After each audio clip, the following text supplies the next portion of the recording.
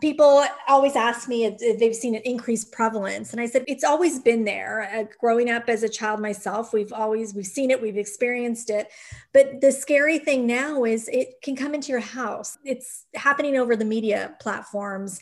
And oftentimes parents are not aware, have no idea that their child has been targeted and is dealing with something like this. Hello and welcome. I'm Lori Hardy, and thanks for listening in as we continue to talk with leaders in our community. Joining me today is Reena B. Patel. She is a renowned parenting expert, licensed educational psychologist, board certified behavior analyst, and the author of Winnie and Her Worries. Welcome, Reena B. Patel. So glad to have you on the show. Thank you for having me. I love that you're talking about cyberbullying. It is such a huge thing right now, and parents need to know how to help their kids and know what the signs are. I'm just going to let you jump in and start talking. Think about the era we are in, especially coming out of the pandemic. We've got approximately 80% of teens who really use a smart device, a cell phone, regularly. It's the most easiest way a bully would have access to your child. And people always ask me if they've seen an increased prevalence. And I said, it's always been there. Growing up as a child myself, we've seen it, we've experienced it. But the scary thing now is it can come into your house. It's happening over the media platforms. And oftentimes parents are not aware, have no idea that their child has been targeted and is dealing with something like this. Yeah. And so you wrote a book called Winnie and Her Worries. I have a book, Winnie and Her Worries. My goal was to help youngsters, children around the ages between about 5 and 10, address their stress and worries. And that's what Winnie and Her Worries are about. It's just a toolbox of practical tools that you can apply on helping you cope with everyday stressors so it doesn't get to the point where it becomes so impactful that it's full-fledged anxiety. You can't move about your day. And so I believe if we start with children younger, we can give them the coping tools and empower them to get through challenges. What they call in recovery from drugs and alcohol is white knuckle it. I feel like parents sometimes white knuckle it. They're like, if we won't look at it, it just won't happen. But it sounds like you're saying, open your eyes, see what can happen, and prepare your kids. Right. Everybody talks about mental health, and I use this term called mental wealth.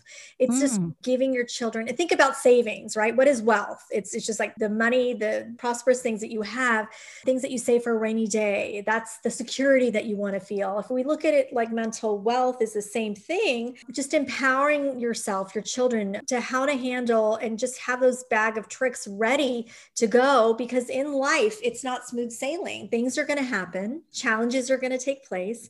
It's just how resilient, how are we going to be able to bounce back and show that grit that all of us can have and develop? I was really surprised at the statistics that 43% of kids have been bullied online. That's 1 in 4. And only 10 victims will inform their parents and adults. And I think that's true of every kind of bullying. My son was bullied, I think it was like 3rd grade. And we knew something was up, but we couldn't get him because it wasn't even that he was scared of the boy. He knew the boy was having family trouble. And so he just, in his little sweet little mind, he thought, well, he's just having a bad day. It's something that in many ways we've overlooked. And I feel like with cyberbullying, when we don't know who's on the other end, that we have to be 100% more diligent. I 100% agree. The thing is oftentimes children do not tell their parents because they're ashamed, they're embarrassed.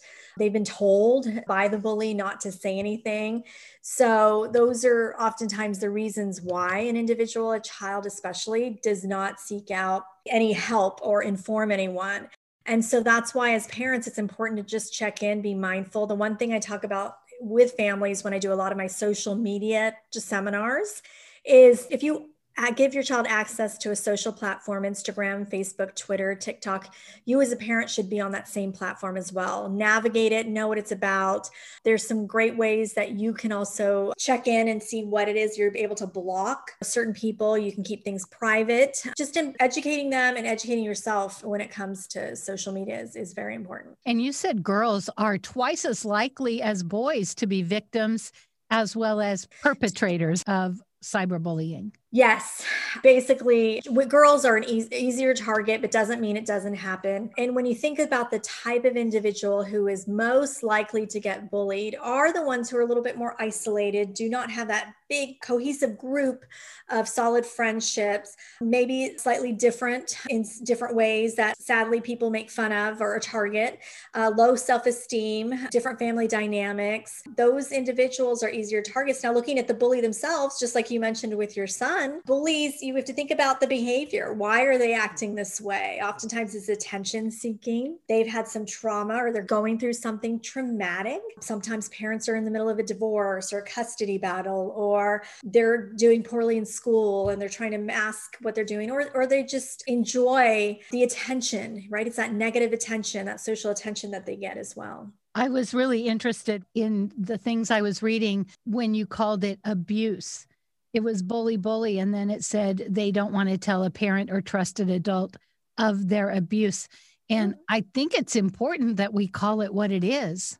Absolutely. It is abuse. It is also can be against the law, right? One of the things that people don't realize that you can actually report and contact authorities if they're being bullied through social media platforms or website. It's really trying to get them kicked off of that site, for example. And also if there was any harm done, any vandalism, any personal injury or anything, that needs to be addressed as well. So yes, it is a form of abuse. And think about it, it's perpetual, right? Continuously. And it really goes at the individual, affects them mentally and physically. Absolutely. In fact, I was surprised at your list of ways that you can tell because it was very big. Do you want to go through the list? Sure, the warning signs, the red flags to look for. It's very important for parents to just be that detective, be that parent detective, look for signs of anxiety, depression, that withdrawal. Poor performance in school is one of the other red flags. They're starting to feel and become more isolated. Family gatherings, things that you know your child usually loves to do, they're starting to pull away from them. You're also starting to see a lower sense of self-esteem, self-confidence. They're trying to hide themselves. They're saying that they don't want to go to school, not wanting to go to a birthday party, not wanting to hang out with friends that they usually love to go to do. Maybe they're trying to avoid the particular person. As we get into like even the teenage years, into even early adults, addiction, they're starting to find other ways to cope. And that's where they resort to alcohol and potential, drug abuse. Yeah, that is just amazing. And I think it's kind of easy to talk yourself out of it. Well, everybody's struggling with anxiety. We feel isolated, but we're in a pandemic. There's a lot of ways that you could just say, well, and talk it away. But I think it's really important that if you see any of these, to start to look into it. And what's the best way for a parent to do that? You're asking how to talk to their child about potentially to see if they're being cyberbullied. I think the first thing is listen and validate. Create a safe space, a judgment-free zone so they can share. You could share about anything. If a child feels that they're going to be judged or criticized or pushed aside, it's not a big deal, it'll go away, or you're taking things too personally, they don't want to hear that. They want to be respectful. I mean, that's what active listening is showing another person that you truly respect what they're saying. You never know, bullies could be within their own circles, friendships, someone they're teenagers who are in a relationship. They're not the one at fault. And I think it's very important for parents to make sure that they reinforce that understanding that it is not their fault that they are being targeted. So you have given us a list of things that we can share with our kids to stop cyberbullying. Can you go through that list for us? Yeah, the first one, just like I said right now, avoid self-blame. You want to ignore the bully. Remember, I said attention. Oftentimes bullies want the attention. So if you don't give them the attention that they want, behavior decreases and stops over time because it's not being reinforced. So if you're not responding, you're less likely to escalate the situation. Make sure you create that judgment-free zone where your child doesn't have to try to suffer or deal with it by themselves. They can come and talk to a trusted adult. Is it an older sibling? Is it dad? Is it who in the family can they go to? You want to make sure you have a point person or several people that they feel comfortable sharing. And as parents, remember it's cyberbullying. So if you are on the platforms with your child, if you are monitoring their social media, make sure you go in and block the negative language, the intrusiveness, the targeting, or teach your children too how to go in and block messages, take down pictures, because blocking prevents them from being able to locate your profile altogether. So that's really important. If it's to the big extreme, you want to collect evidence, change your email address, phone number. Sometimes you need to completely step away. But as I said before, report it to authorities. Let them know that this is going on. Don't assume that nothing can be done. And then always create a safety plan. I mean, we're talking about cyberbullying, but bullying in general. I always say encourage children to not walk alone, walk in groups, have a signal or a password when you're kind of in a situation that you need some help to be taken out of. That's really important as well. I really like that, because I think in those situations is when they're less likely to ask for help when they're in the midst of it. Right. Say to a friend, hey, they're saying this to me, Yes. So if you need a little cue to kind of get rescued, but you don't want to increase the situation, the difficulty, you can create a little gestural cue or something that can be done. Yes. And I love what you say in the first one about avoiding self-blame is validate. It feels like that's something everybody has a problem doing, but how important it is to not only say it's not your fault, but to, like you said, active listening, but to validate and believe what they're saying. Right. I mean, it takes a few words to share, gosh, that must be hard.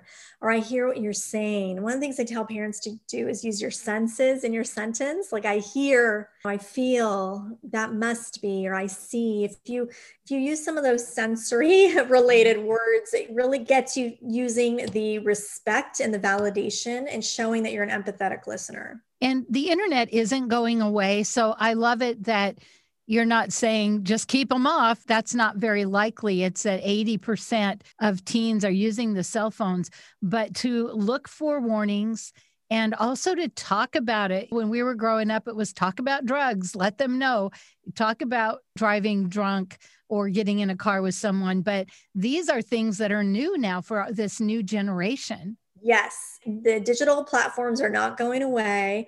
We've seen an increase of usage in general since the pandemic, because that has been the only way oftentimes our children have been able to connect, right? To have social interactions. And so I think it's important for parents to just educate themselves, educate their children. One of the things I love to remind kids to do is not become a bully themselves and use the acronym THINK when they're using social platforms. Before they post, ask yourself, is what I'm putting out there in this world true? That's the T. Is it helpful? That's the H. Is it something that's inspiring? It's my call to action. It's going to cause some type of positive change. And then N, is it necessary? Is it something that it will be important for others to see or learn from? And K, is it kind? If you model appropriate behaviors and your children are modeling good behaviors, you're going to naturally want people who are like-minded to be around you. I think it's just a great thing, great lesson. And the other rule I have is when you do post, before you post something, even as adults, walk away for about 30 seconds and then come back to it and look at it just to make sure whatever message or photo or video you put out there in the world, you realize that it's a true digital imprint. It's something meaningful. It's positive, because it doesn't go away. Usually you can't take it back in some cases. Right, exactly. The thing that I've noticed is a lot of times kids feel like to stand up to a bully that they're being mean. So how do you address that to help them see that being firm and having boundaries isn't mean? Well, definitely. It's not being mean. Standing up to a bully is self-advocating and using the word stop. No, I don't like that. You're basically sharing what you're feeling and you're letting the bully know that you know what they're doing is wrong.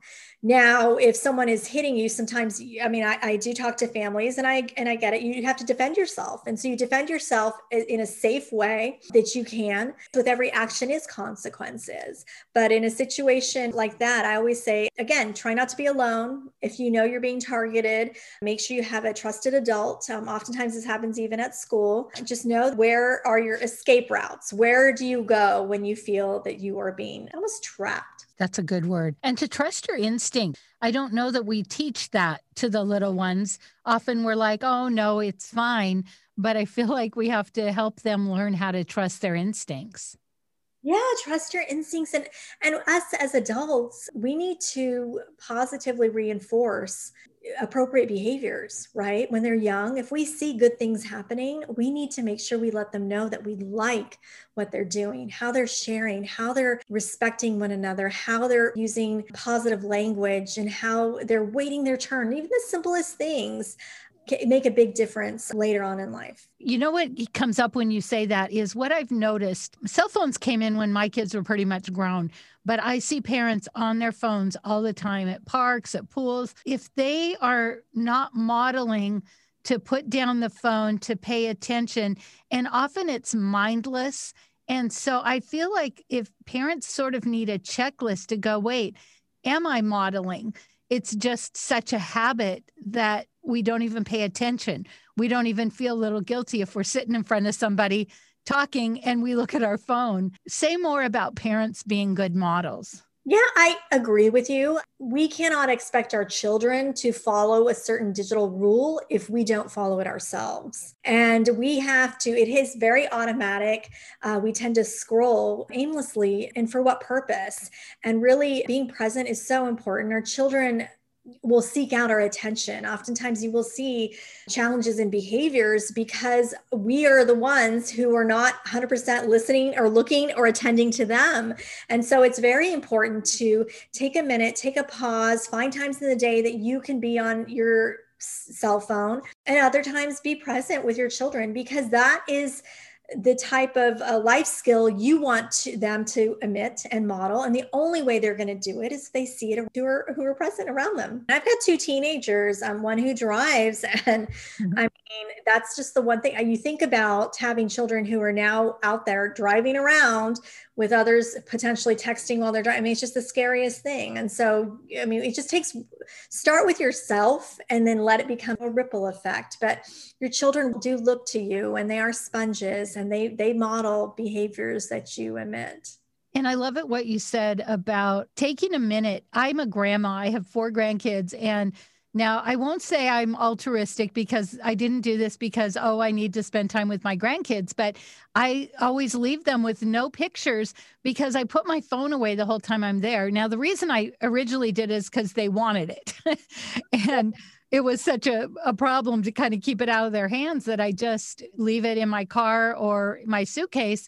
So then I leave with no pictures. But I think that is worth the price to me for them to have my full attention. That's so sweet. Yes. I mean, you're being mindful about it. I think that's great. And the reality is we do use our phone for various reasons, checking emails or taking photos, like you said. But what's so great about some of these smart devices is they do also have a way that you can check how long you've been on particular apps or how long you've been in use of screen time. So I think it's nice at least the end of the week or after a couple of weeks for everyone who has a phone to be able to look at and see, well, how much time did I really spend on a particular app? And then also parents can actually limit through their smart devices how long their child has access to certain platforms, which I think is important as well, because you're instilling structure, you're creating those digital rules, you're also creating etiquette, right? So when you sit at the dinner table, that's when we don't have our phone, or when we're eating breakfast, when it's 7 p.m. at night and everyone's done with homework and school and work and everything. Let's just take some time to be with one another. And so create those family rules. It's very important. My sister became a mom long before I did. And I remember she kept telling me to put down the rules, be the mama bear, that it's okay. I don't know why I needed permission, but I'm so glad that she did that. It really taught me that it's really important to have good boundaries. We didn't have the phones, but there were video games, there were other things. And so making sure that they took time away and being mindful. I love that word that you used. If we are paying attention, it doesn't mean we have to totally get off our phone. But if, like you said, was so cool, set a time that you're going to be off for the day, like 5 minutes even to start to break those habits and create a mindfulness that, wow, look at all this attention I'm giving to my phone when I have this precious little baby here who's going to grow up so fast. I agree. Kids grow up so fast. And yes, and start small. That's how you get your success. Don't forget to reinforce and praise when you do see them spending time away from their devices. and engaging in other leisure things that are more purposeful. I think we should encourage that more. And I love swimming. Take them swimming because that's one of the few sports where they can't wear the headphones. It's like, take them swimming. They have to put their phone away. It's outdoors. So much in terms of vitamin D connected to overall wellness, and just being outside is so important, especially what we've come through this past year and a half. So I think it's important. Yeah, do things that, like you said, they grow up so fast. And so you really do want to create those memories. Now, you said you have 2 teenage boys. I have 3 kids. I have 2 teenage girls. I have a 17-year-old and a 14-year-old. And then I have a 7-year-old boy. Oh my. So tell me, as a parent, tell me what that's been like you to monitor and to be on top of those things. What's that been like for you? It's challenging, I think, for any parent to say that you don't get any pushback or the why question. But I'm fortunate enough that we really have this open line of communication. My children know what I do for a living. We get buy-in. So whenever we have a family mission statement, for example. And so we get buy-in what we do. And it's important to give your children options. When you give your children options, it's a win-win for everyone. And these are options that you can live with, because children want to be independent. They don't want, as they get older, especially in their teenage years, they don't want to be told what to do. And the one thing I always say anyways is children at a young age should learn autonomy and independence. We are these helicopter parents who enable these kids. And we just want them to, even when new moms, new dads, I always say, go out on a date, leave your child with a caretaker, a grandparent, someone that you trust, because that's the best gift you can give them. I kind of like seeing my daughter's applying for colleges and stuff, and she's basically going to be on her own in less than a year. So it's kind of exciting. And I love that you say you want them to have autonomy, because what happens when you helicopter is then they don't learn how to make good choices. So when we set them up for success by giving them choices within this world of cell phones and social media, I just love it that you're giving guidelines so at least parents know what to look for, and that it's okay to not let them be on all the time. But if you give them choices of things, then they're making a decision which empowers them. I love that. It's a great learning tool. It's something at a young age. Parents sometimes have a difficult time.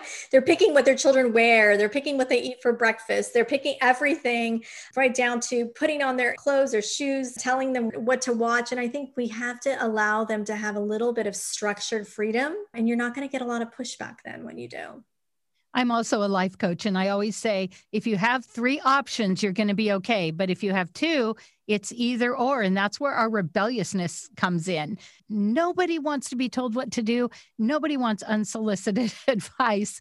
And I love it that you're starting that early with your kids. I have 2 more questions. First of all, what brought you to this work? I was in college, and I really enjoyed taking psychology courses. I started to do some of my clinical work at UCLA's psychiatric hospital, specifically in the field of autism and education. They had a partial day program. And I loved what I did. I got graduate degrees in counseling and educational psychology, practiced within a school system for many years, and decided to open up my own practice, focus more on families and children, and did some further schooling. And that's pretty much what I did. And the media world came about. So you'll see me in a lot of publications and so forth in journals, because I had written Winnie and Her Worries. And then I have another book, My Friend Max, that really helps our community. I really wanted to get on a bigger platform to share my knowledge and resources for every family. You don't have to have a diagnosis. You don't have to present with some particular specific labeled challenge. I just think parenting in general is hard. And the more we can come together as a community and help one another out when it comes to mental health and schooling and behaviors and parenting, I feel good personally about it. And therefore, this is why you will see me a lot more on news and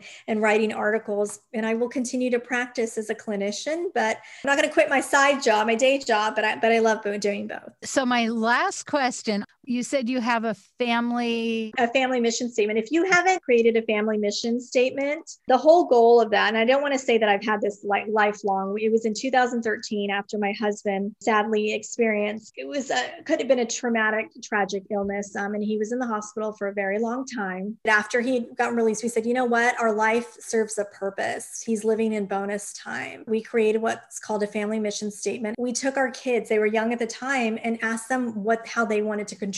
And so it's a great activity for the family. Mine particularly, I'll say it to you now, it's to gain knowledge and strength through study and experience while laughing along the journey to better support our family and friends in an effort to serve society. So so any decision we make, we rely on that and ask ourselves questions on, is it something that we can have fun with, laugh along the way, but is it not only serving ourselves, but are we giving back or contributing in some way to our society, our community? Wow, that is so great. Thank you so much for sharing that. Your book is called Winnie and Her Worries. And what's the name of the other one?